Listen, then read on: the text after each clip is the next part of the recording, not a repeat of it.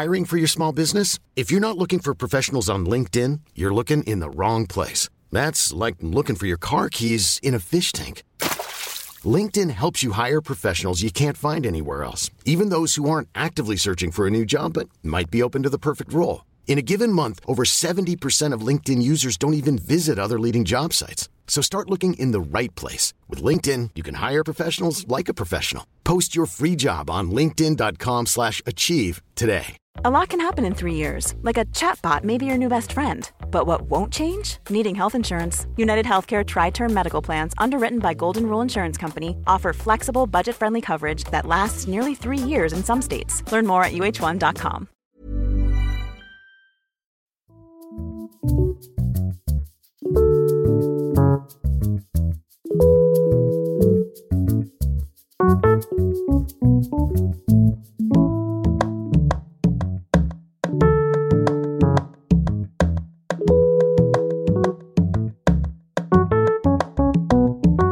Det har blivit dags för ännu ett avsnitt av den långtråkiga podden med den okarismatiska programledaren. Det har dröjt lite grann med det här avsnittet. Jag har varit upptagen med annat, bland annat min resa till Örnsköldsvik och framträdandet där. Faktum är att det var något av en testballong för en liten satsning jag har gjort nu. Trogna lyssnare vet ju att jag föreläser rätt motvilligt eftersom jag har lite scenskräck, men hyran betalar som bekant inte sig själv och därför fick jag vad som kan visa sig vara ett supertips av en annan föreläsare, nämligen att som alternativ till föreläsning erbjuda arrangörer en livepodd där jag blir intervjuad på scen istället för att stå där själv och prata. Det är mer avslappnat, roligare för publiken, men för min del innebär det också att jag slipper typ 2 veckors förväntansångest inför föreläsningarna. I Örnsköldsvik testade jag där konceptet och det var så himla mycket roligare för alla inblandade. Och nu när pandemin tycks ha lugnat sig får jag väldigt mycket föreläsningsförfrågningar. Det var ju typ helt dött under pandemin, så om ni till äventyrs går där och grunnar på att ta in en tunnhårig, oälskbar frilansjournalist för att prata om psykisk sjukdom, så är livepodd-konceptet väldigt kul. På min sajt vadärdepression.se kan ni skicka bokningsförfrågan direkt till mig och läsa mer. Jag vill också passa på att berätta att podden under april fick hela 11 nya patroner, vilket innebär att jag skänkte 350 kronor till Läkare utan gränsers arbete i Ukraina här i måndags. Alla nya patroners första betalning förra månaden skulle jag ju skänka dit och det har jag nu också gjort. Så om ni har testat och inte gillade att vara Patreon-medlemmar så kan ni gå in på Manage Memberships och avsluta medlemskapet omedelbart, så har jag inte fått en krona av era surt förvärvade slantar.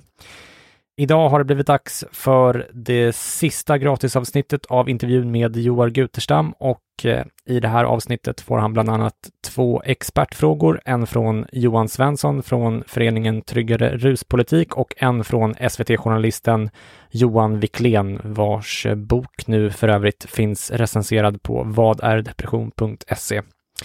Joar svarar även på den komplicerade frågan om huruvida schizofreni orsakas av cannabis eller inte. Vi pratar om svensk narkotikapolitik i stort och vad han tycker om legalisering och avkriminalisering.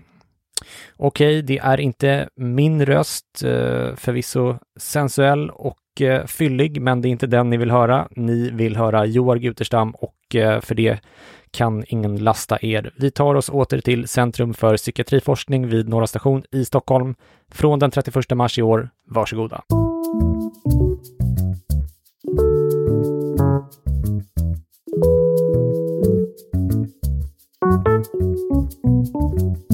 Ytterligare en av myterna du listade var att det är otacksamt att arbeta med beroende. Och när man läser Dopesick eller ser den Disney plus-serien som de har gjort av den boken, så känns det ju verkligen totalt hopplöst att försöka hjälpa de här människorna. Även om hon ju skriver att substitutionsbehandling är effektivt och lite sådär. Men du tycker alltså inte att det är otacksamt? Nej, vi har ju faktiskt sysslat med det ganska länge, så jag har, nej, men jag tycker tvärtom att man faktiskt kan till exempel om en sån här underhållsbehandling gör liksom en enorm skillnad då för personer som har extremt svårt och faktiskt kanske vill avlida utan den hjälpen man erbjuder. Så på det sättet är det ju väldigt tacksamt liksom att komma in där. Och det är också ofta en grupp som kanske inte förväntar sig så mycket annat än kanske nästan förakt från omgivningen då, så att man ibland kan liksom få liksom mycket uppskattning bara för att man bemöter med liksom basal respekt nästan de personer man möter där. Så jag tycker nog att det ofta i alla fall är nästan motsatsen till otacksamt då. Men naturligtvis ska man ju ha klart för sig att beroendetillstånd ofta är liksom långvariga sådär, att man kan inte ha någon quick fix sådär. Det finns ju ofta en dröm i vården och naturligtvis hos patienter också att det liksom ska bara gå att fixa. Och ibland kanske bilden av beroendevården är lite skev också, att man checkar in på rehab några veckor och kommer tillbaka och är frisk liksom från problem. Men riktigt så funkar det liksom inte förstås. Så i den, om man är ute efter väldigt snabba liksom snabba kickar eller vad man ska säga, så kanske det är fel bransch då. Men om man orkar ha liksom lite fördröjd gratifikation så är det väldigt tacksamt. Det går faktiskt väldigt bra för många patienter också, även om det inte syns på tv alltid. Nej, men för det tänker jag liksom att min väldigt luddiga bild av till exempel heroinmissbruk från man var liten, det är typ att testar du en gång så är du fast och så kommer du att dö inom en... Men många som testar heroin eller som till och med blir beroende kan bli friska eller mycket, mycket bättre i alla fall. Visst är det så. Så det är en minoritet av de som testar en given drog som utvecklat beroende av den. Men av de som testar ett beroende så är det också många som kommer ur det. Antingen på egen hand eller med vårdens hjälp då.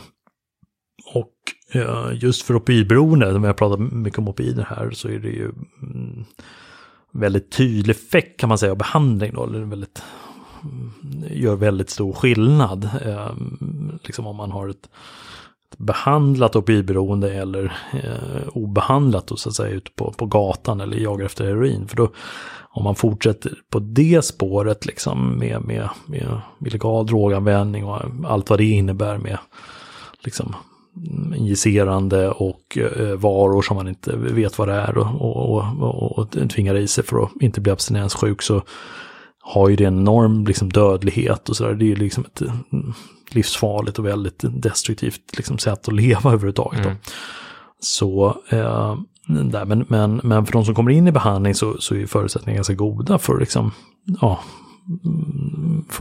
få ett liv som är värt att leva liksom och sådär för de personerna. Så det kan vara väldigt intressant att följa liksom hur en människa på något sätt tittar tillbaka till livet och relationer och kanske barn eller meningsfull sysselsättning och sådär, och det kan gå liksom relativt fort ändå. Så det tycker jag är spännande i mitt jobb i alla fall. Du har fått en till expertfråga från journalisten Johan Wiklén som bevakar narkotikafrågor för SVT. Han skriver: cannabis är världens och Sveriges populäraste illegala drog. De flesta kan såklart använda den utan allt för allvarliga problem, men för de som får problem, vilken evidensbaserad hjälp finns att få?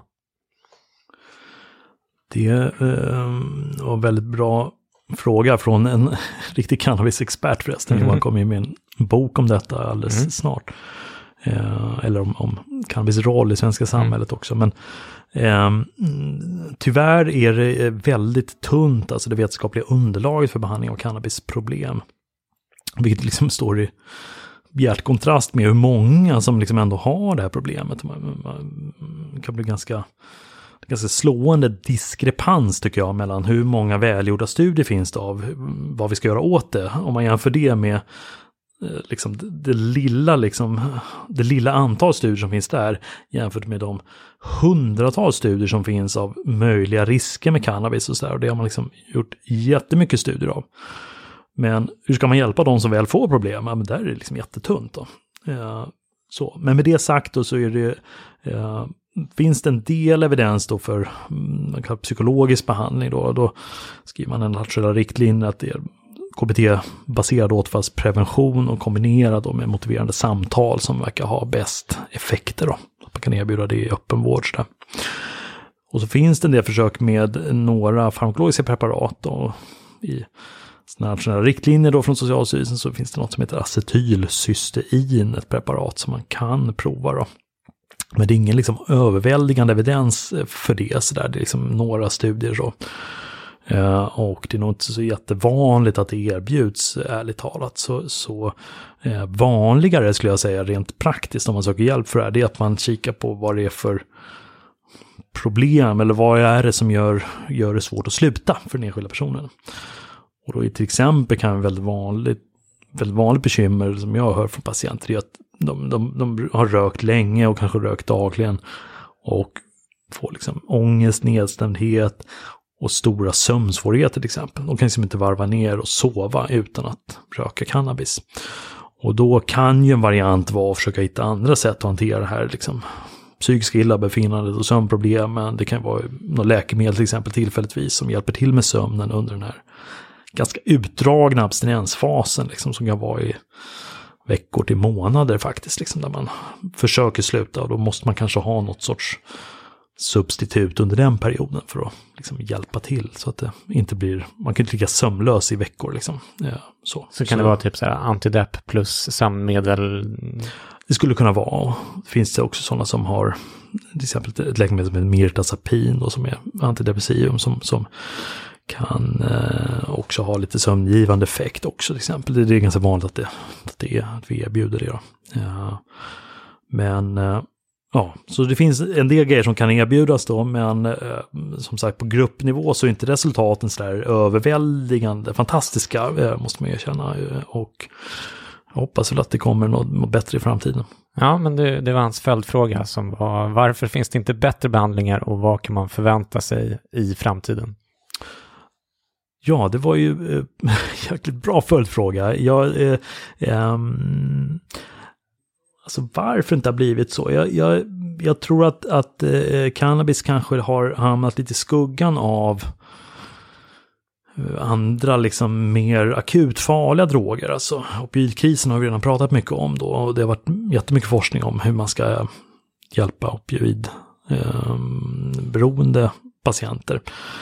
Det har ju samma varit liksom panik över både metamfetamin och crack cocaine och sådär i USA som har lett till att man gjort väldigt många behandlingsstudier faktiskt då. Så det finns, även om behandlingarna inte är så fantastiska, så finns det en ganska lång lista på farmakologiska behandlingar då, som man har provat och sett att det funkar inte alls. Så att säga. Men det är ju också kunskap på något sätt. Så har vi inte riktigt för cannabis. Det finns många ganska liksom lågt hängande frukter kan man tycka som man borde prova mer. Så där. Och det har liksom inte prioriterats forskningsmässigt tror jag. Och jag tror är det också kanske för att det är lite så lågstatus drog på något sätt? Ja, lågstatus det är väl många droger som är tror jag. Men jag tror man kanske tänker på det som ett liksom lite att man kanske bagatelliserar lite grann problemet. Alltså, och att det vår svenska syn på att ha alla droger på något sätt som är i den här korgen som heter dödsknark. Så den delas ju inte av alla länder utan till exempel i USA så tänker man nog mer på cannabis i samma genre som liksom nikotin kanske eller något sånt där. Och att det liksom är, på många håll är det ju inte illegalt att användas det. Så jag tror att det har fått liksom en lägre prioritetsgrad av det själv. Men förhoppningsvis ändras det framöver. Ja, vi kommer in lite grann på det snart. Men angående cannabis så finns ju en väldigt långvarig och infekterad debatt kring huruvida det finns ett kausalt samband mellan cannabis och schizofreni. Hur skulle, alltså det finns ett samband mellan det, förekomsten i solklart, men huruvida det orsakas, alltså att schizofreni orsakas av cannabis är mer omtvistat. Hur skulle du beskriva kunskapsläget där idag? Ja, det här är en fråga som jag håller långa föreläsningar om ibland. Men man kan säga något kort om debatten så är det ju uppenbart att det finns ett samband, precis som du sa då. Alltså och det minns jag till exempel när jag jobbade på en enhet som sysslade med nyinsjuknade i psykossjukdom. Då var det liksom en stor majoritet av dem, alltså vid ett givet ögonblick, om man jobbar på en avdelning där så var det ett givet ögonblick var det ju ofta en stor majoritet som hade liksom rökt cannabis liksom i närheten av att de liksom blev inlagda. Så liksom enormt utbredd användning i den gruppen. Och man kan då som kliniker tänka liksom, men jäklar vilket otroligt problem liksom. Fick vi bort cannabisen då skulle liksom skulle vi slippa allt det här på något sätt. Va? Men det är ju en förhastad slutsats naturligtvis. Om man liksom tar ett steg bakåt så är det ju inte säkert att alla de patienterna hade varit friska och fungerat bra om de aldrig rökt cannabis. Och det kan vara massa andra skäl till att man ser den här överrepresentationen och en variant är ju liksom omvänd kausalitet till exempel. Alltså att det kan vara så att man mår psykiskt dåligt och därför söks till cannabis eller har större risk att fastna i användning av det och sådär. Och man skulle också kunna tänka sig att det är gemensamma riskfaktorer som spelar roll då. Det finns sådana indikatorer på att man så genetiska riskfaktorer, vissa psykiska tillstånd kanske också ökar risken för till exempel cannabisanvändning då. Så man kanske har en delad sårbarhet för olika tillstånd då. Och sen kan jag tänka också ibland liksom social grej om man då befinner sig på en avdelning med om det är 20 patienter och så är man liksom den 20:e patienten där och de 19 andra röker cannabis emellanåt. Då blir man liksom exponerad för det och kanske får möjlighet till det på ett helt annat sätt. Och det är lätt att man testar själv liksom. Så det kan finnas massa anledningar till det här sambandet som inte är bara en enkel kausalitet att man röker och sen blir man sjuk liksom. Så, men med det sagt då, så tror jag liksom, om man väger ihop allting sådär, så tror jag nog att de flesta lutar nog ändå att det är liksom en kausal faktor bland många andra. Så att det finns liksom i alla fall en hyfsat stor grupp individer som faktiskt blir sjuka och eller blir sjuka tidigare än annars om de inte hade rökt liksom. Så det är nog en orsaksfaktor bland andra till psykossjukdom då. Men inte på något sätt nödvändig eller liksom tillräcklig då. Men att det verkligen bidrar hos en viss andel av det verkar ändå jag tror att det bidrar till den sjukdomsbördan av schizofreni och liknande tillstånd. Om man då till exempel som jag själv då har psykossjukdomar som schizofreni i släkten, skulle du då rekommendera att man undviker cannabis av det skälet? Ja, okej. På tal om cannabis var en annan av dina myter att de flesta som testar cannabis blir beroende. Hur beroendeframkallande är det i förhållande till andra droger? Precis, så kan man resonera lite grann vad man menar med beroendepotential eller sådär, men ett sätt att mäta i alla fall är ju att man frågar massa människor om de har testat cannabis och sen någon som svarar ja på det så frågar man alla dem massa frågor som ska indikera har de sen utvecklat ett beroende av cannabis. Och då skulle man ju kunna få fram en procentsiffra, liksom en andel helt enkelt. Va? Hur många av de som testar utvecklar ett beroende. Och sådana studier har gjorts flera gånger i USA där man frågat liksom 10-tusentals amerikaner, precis de här frågorna helt enkelt. Då. Och då hamnar cannabis en bit ner på den listan. Så där. Alltså vi nämnde ju tidigare med heroin tror jag 25-30% eller sådär. Och för centralstimulantia kan det vara mellan 15-25 kanske eller sådär. Och cannabis hamnar ofta kanske neråt 10% eller kanske ännu lite lägre. Och alkohol och tobak är väl över i den jämförelsen, eller? Ja, så alkohol brukar vara kanske lite snäpp högre än cannabis medan tobak i den amerikanska kontexten är ju cigarettrökning då. Det brukar hamna upp mot 30-50% till och med. Så den brukar faktiskt vara den värsta drogen ur det här perspektivet då. Men då är det ju förstås massa olika faktorer som bidrar till varför går man från att testa till att bli beroende av det. Men det är ju ett sätt att mäta det här med beroendepotential i alla fall. Precis, så att cannabis beroendepotential är relativt låg i alla fall, även om den verkligen inte ska förringas. Ja, det kanske man kan säga. Den ligger lite grann i mittgrupp liksom. Det finns andra substanser som är ännu lägre sån potential. Men Till exempel psykedeliska droger verkar ju ha väldigt låg sån potential. Det är ju extremt ovanligt att man träffar personer med utvecklat verkligt beroende av det. Alltså, okay. Så. Och faktum är också att benzodiazepiner, där är ju samma problem som kanske med förskrivna läkemedel överhuvudtaget. Men bland folk som fått förskrivna benzodiazepiner så är det är bara några få procent som utvecklat beroende, som det tycks då, i en allmän population. Så allt är relativt. Ja. Du, jag har ju just nämnde Johan Wickléns nya bok Vi ger oss aldrig, som du också nämnde, som jag antar att du har läst då också, där han beskriver svensk narkotikapolitik, och i den skriver han att narkotikafrågan började tas på allvar av svenska politiker i mitten av 60-talet med bildandet av den så kallade narkomanvårdskommittén 1965. Den första rikstäckande kampanjen mot narkotika kom 69. Det bildades också flera inflytelserika lobbyorganisationer som RNS. Så 1984 när man gjorde en sån här SIFO-undersökning så visade den att 95% av alla svenskar ansåg att all befattning med narkotika borde vara förbjuden. Och till sist blev även eget bruk olagligt i praktiken 93, även om själva lagen infördes 1988. Han beskriver den svenska narkotikapolitiken som väldigt enögd, ovetenskaplig och repressiv, både mot missbrukare och meningsmotståndare som liksom hånades och tystades. Vi ska komma in på de förändringar som har skett mer i närtid alldeles om en sekund, men den här historiebeskrivningen, är den korrekt tycker du, så som jag har sammanfattat den?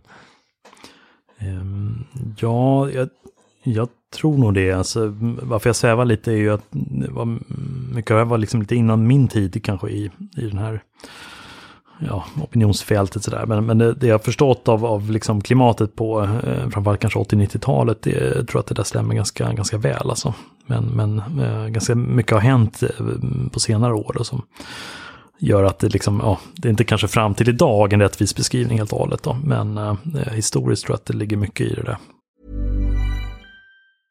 This is Paige, the co-host of Giggly Squad, and I want to tell you about a company that I've been loving, Olive & June. Olive & June gives you everything that you need for a salon-quality manicure in one box. And if you break it down, it really comes out to $2 a manicure, which is absolutely insane. It's also so easy to get salon-worthy nails at home with Olive & June. The difference between how your nails used to look when you did them yourself and now with the Mani system is a complete game changer. The best thing about Olive & June too is it's a quick dry. Dries in about 1 minute, lasts for 5 days, and full coverage in up to 1 to 2 coats. Visit oliveandjune.com/perfectmani20 for 20% off your first system. That's oliveandjune.com/perfectmani20 for 20% off your first system.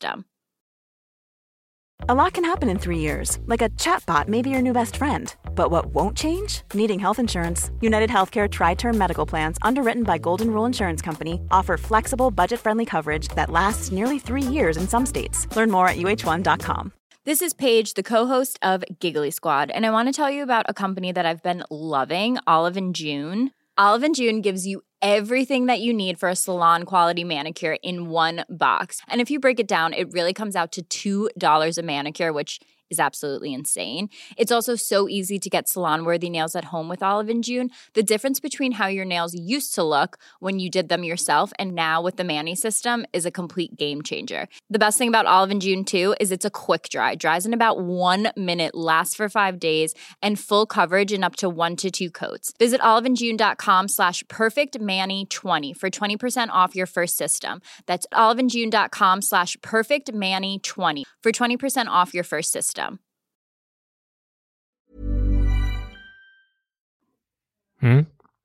Och på tal om kriminaliseringen av eget bruk så har jag fått en expertfråga från Johan Svensson som bland annat representerar föreningen Tryggare ruspolitik.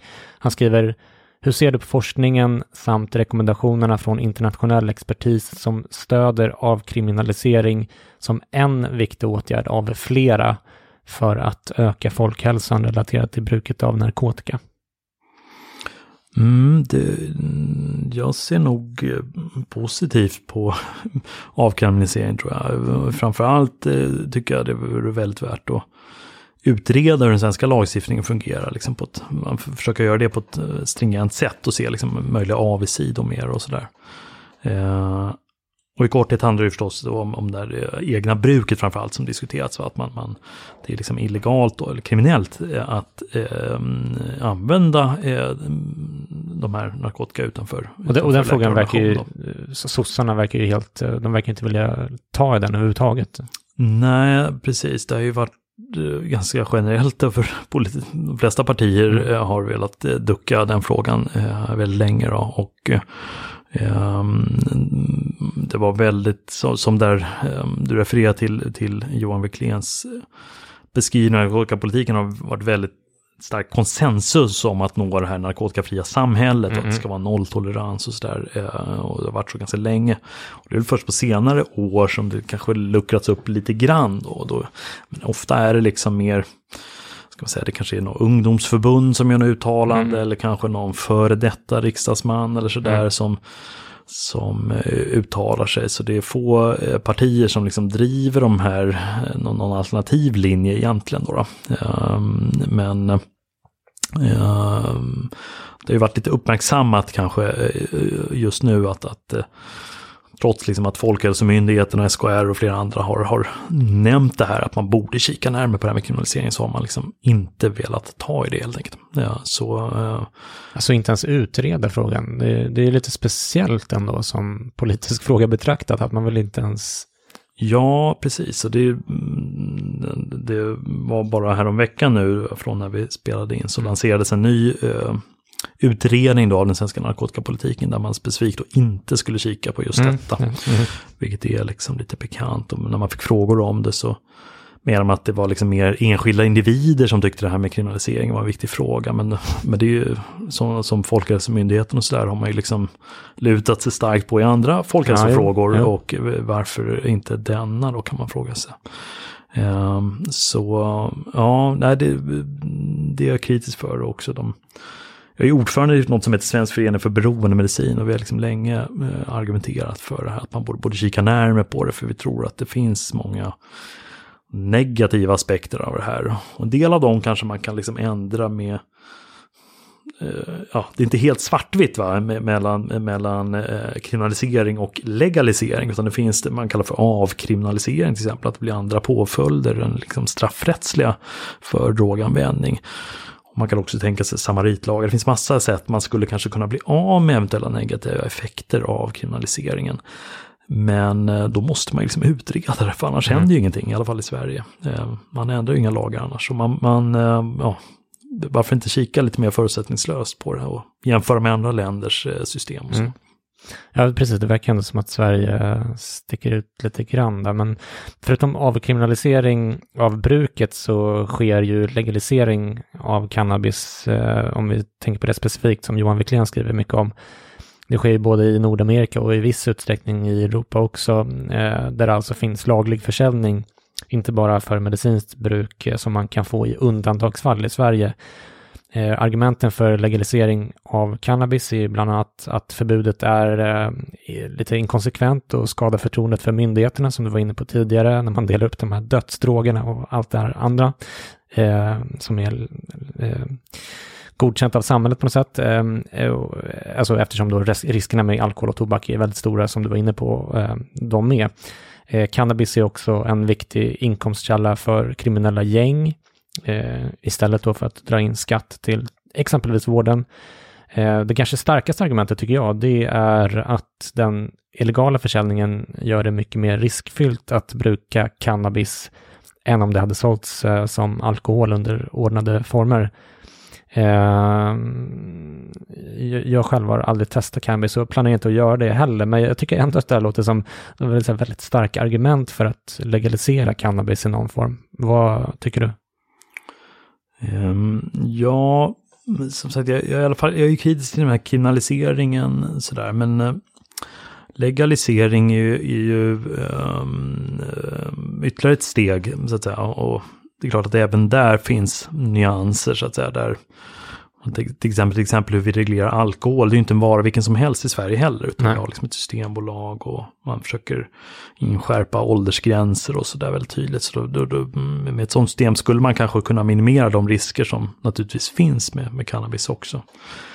Men jag känner mig ganska osäker där faktiskt. Jag nästan duckar lite grann för frågan. Men jag tycker det är väldigt intressant att följa nu när man ändrar lagstiftning och praxis i land efter land. Och få se om några år, hur blir det här? USA är ju så extremt på vissa sätt och sådär, men när länder som till exempel Kanada och sådär ändrar sin politik, hur kommer det bli en mycket mer utbredd cannabisanvändning eller ej? Det vet vi liksom inte riktigt än, va? Men jag tror redan om några år att man kommer kunna ha lite mer siffror på det. För det är inte så jättelätt att förutsäga heller. Hur påverkar lagstiftning så där, hur användning ser ut? Och om man tittar historiskt i Sverige också så var det ju liksom som minst illegal droganvändning utifrån vad vi vet. Och strax innan den här kriminaliseringen inträdde, alltså på 80-talet. Och sen när det blev liksom helt förbjudet så här, på ett annat sätt så ökade användningen under 90-talet. Så där. Och hur förklarar man det då? Liksom? Det kan nog vara massa olika saker som påverkar nivån av droganvändning i ett samhälle. Men lagstiftningen är liksom bara en pusselbit då. Så, ja. Men i alla fall är det väldigt mycket osäkerhet kring det här nu. Och därför skulle jag gärna liksom, vänta och se lite grann innan man ger sig in på någon liksom, legaliseringsexperiment. Sådär. För det är redan andra som har gett sig in i de experimenten. Men jag tänker, för cannabis är ju så väldigt vanligt i Sverige redan som det är. Jag tycker det på något sätt känns lite ovärdigt att inte ge de här personerna ett liksom alternativ att köpa kontrollerad. För det är väl välbelagt att THC-halterna i gatu-cannabis har galopperat och sådär. Att det liksom påverkar riskbilden med att bruka cannabis om man nu prompt vill göra det så att säga. Så åtminstone på kanske Systembolagets nivå, även om man kanske inte kommer ha coffee shops. Jag vet inte, jag tycker det bara känns... Ja, det är en ganska politisk fråga också så här, hur liksom, man kan väga liksom liberala argument mot kanske folkhälsoaspekter möjligen och sådär. Om det är något man skulle nyansera lite eller som har en skillnad framförallt mot USA kanske, det är ju att man kan förstås säga att cannabis är utbrett i Sverige, men det är ändå inte alls på samma nivå som i vissa delar av USA i alla fall, där det liksom är 4 eller 5 gånger vanligare säkert att man provar cannabis. Så det blir liksom lite där kan jag liksom också se att det blir nästan absurt att kriminalisera något som stor andel av befolkningen gör. Riktigt så är det ändå inte i Sverige, utan det är liksom en mer begränsad grupp helt klart. Alltså det blir inte samma liksom absurditet kanske i lagstiftningen. Men visst, det är utbrett och jag vet, vi får se vad vi är om några år tänker jag. Men, Vilka tycker du är de starkaste argumenten emot att legalisera cannabis? Ja, vanliga grejer man tänker på eller tar fram i debatten då är väl att jämföra med problemen vi har med de legala drogerna då. Om man tänker på folkhälsoskadorna av cigarettrökning och alkohol till exempel, så är ju inte det några liksom uppmuntrande exempel på att det funkar jättebra att ha det mer fritt sådär. Behöver vi fler lagliga droger i samhället och så. Sen finns det motargument mot det och sådär.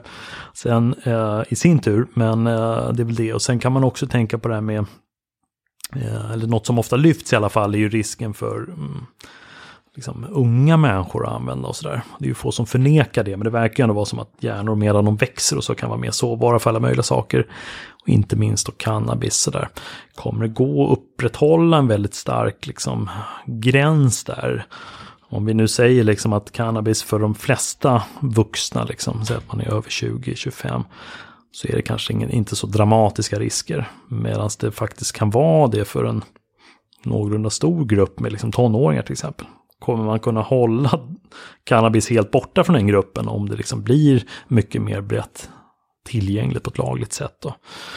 Jag vet inte, det är lite öppen fråga kanske. Man kan väl se liksom hur olika länder, liksom, hur väl de lyckas lösa det då. Men jag skulle ju verkligen inte vilja se att det var liksom mycket fler unga människor som använder cannabis. För det, särskilt när man har sett vilka enorma problem det kan liksom föra med sig liksom, genom livet sen då. Så det är väl några argument som man skulle kunna anföra emot kanske.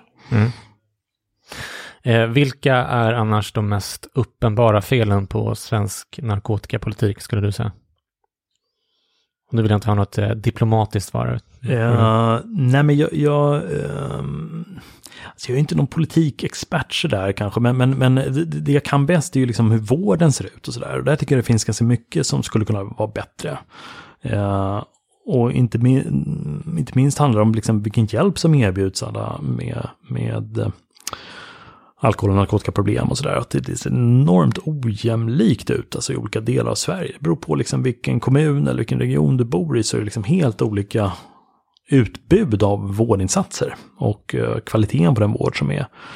Och kanske allra tydligast blir det när man ser på de som både har liksom beroendeproblem och andra psykiatriska problem, man kallar för samsjuklighet eller dubbeldiagnos eller sådär olika möjligheter. De som har det kanske liksom svårast av alla nästan i samhället, va? Där finns det på sina håll finns det välfungerande verksamheter och stöd. På andra håll är det extremt tunt alltså med hjälp för den jätteutsatta gruppen då. Så där finns det jättestora förbättringar att göra. Framförallt liksom med förtydliga ansvaret för liksom vilka ska hjälpa den här gruppen. Vart kan man vända sig? Vad kan man kräva av liksom samhällsinsatser från olika håll då? Och där tycker jag att Sverige har liksom misslyckats mycket med att få det tydligt för liksom patienterna själva och deras närstående att vart tusan ska jag vända mig liksom? Och att många hamnar liksom mellan stolarna, vad ska jag säga. Så de på något sätt beroendevårdspolitiska kanske man kan kalla de frågorna, men där tycker jag finns jättestora förbättringspotentialer. Alltså. Att höra Joar Guterstam resonera tillhör ju livets små glädjeämnen, och varför förneka dig själv den möjligheten i det extra långa 4:e avsnittet som är det bästa av de 4 såklart, där vi pratar länge om samsjuklighetsutredningen och om den svenska narkotikapolitikens fader Nils Bejerot, samt förstås att jag pepprar Joar med alla era lyssnarfrågor. Får läkemedelssäljare i Sverige bonus på liknande sätt som de får i USA? Leder hårdare straff till mindre bruk? Var det någonting i samsjuklighetsutredningen som Joar tyckte var dåligt? Och en väldigt intressant fråga om Naloxon, som är ett motgift mot opioider som används vid överdoser. Och för att lyssna på allt detta blir ni patroner på patreon.com/sinnessjukt. Ni betalar efter förmåga och säger upp medlemskapet på 1 sekund om ni vill. Jag var för övrigt nyligen på ytterligare en lunch med en av de patroner som ger hela 200 kronor per avsnitt, som är den högsta nivån, där jag bjuder på italiensk lyxlunch på Rivetta här i Stockholm. Så hjälp mig att fortsätta göra podden och betala mina dyra bolån, men glöm för all del inte heller att anmäla er till Mental Health Run om ni inte redan gjort det. Och en sista uppmaning, om ni nu råkar tycka att psykiatriforskning är lika viktigt som forskning på kroppssjukdomar, så jobbar jag numera lite för Fonden för psykisk hälsa som samlar in medel till just psykiatriforskning. De har ju nyligen meddelat att det i år blev stipendier till hela 5 olika forskningslag inom suicidforskning. Resten av stipendierna kommer att offentliggöras snart, och om ni vill stötta fonden så kan ni göra något så enkelt som att följa dem på Instagram, Facebook eller Twitter. Det kostar ju ingenting att följa dem förstås, och då gör ni att det blir lättare att få in nya företagssponsorer. Jag finns som vanligt på Twitter, jag finns även på Patreon där ni kan skicka direktmeddelanden till mig dygnet runt och häckla mig bäst ni vill. Ta hand om er där ute, så hörs vi snart igen. Puss och kram, hej då!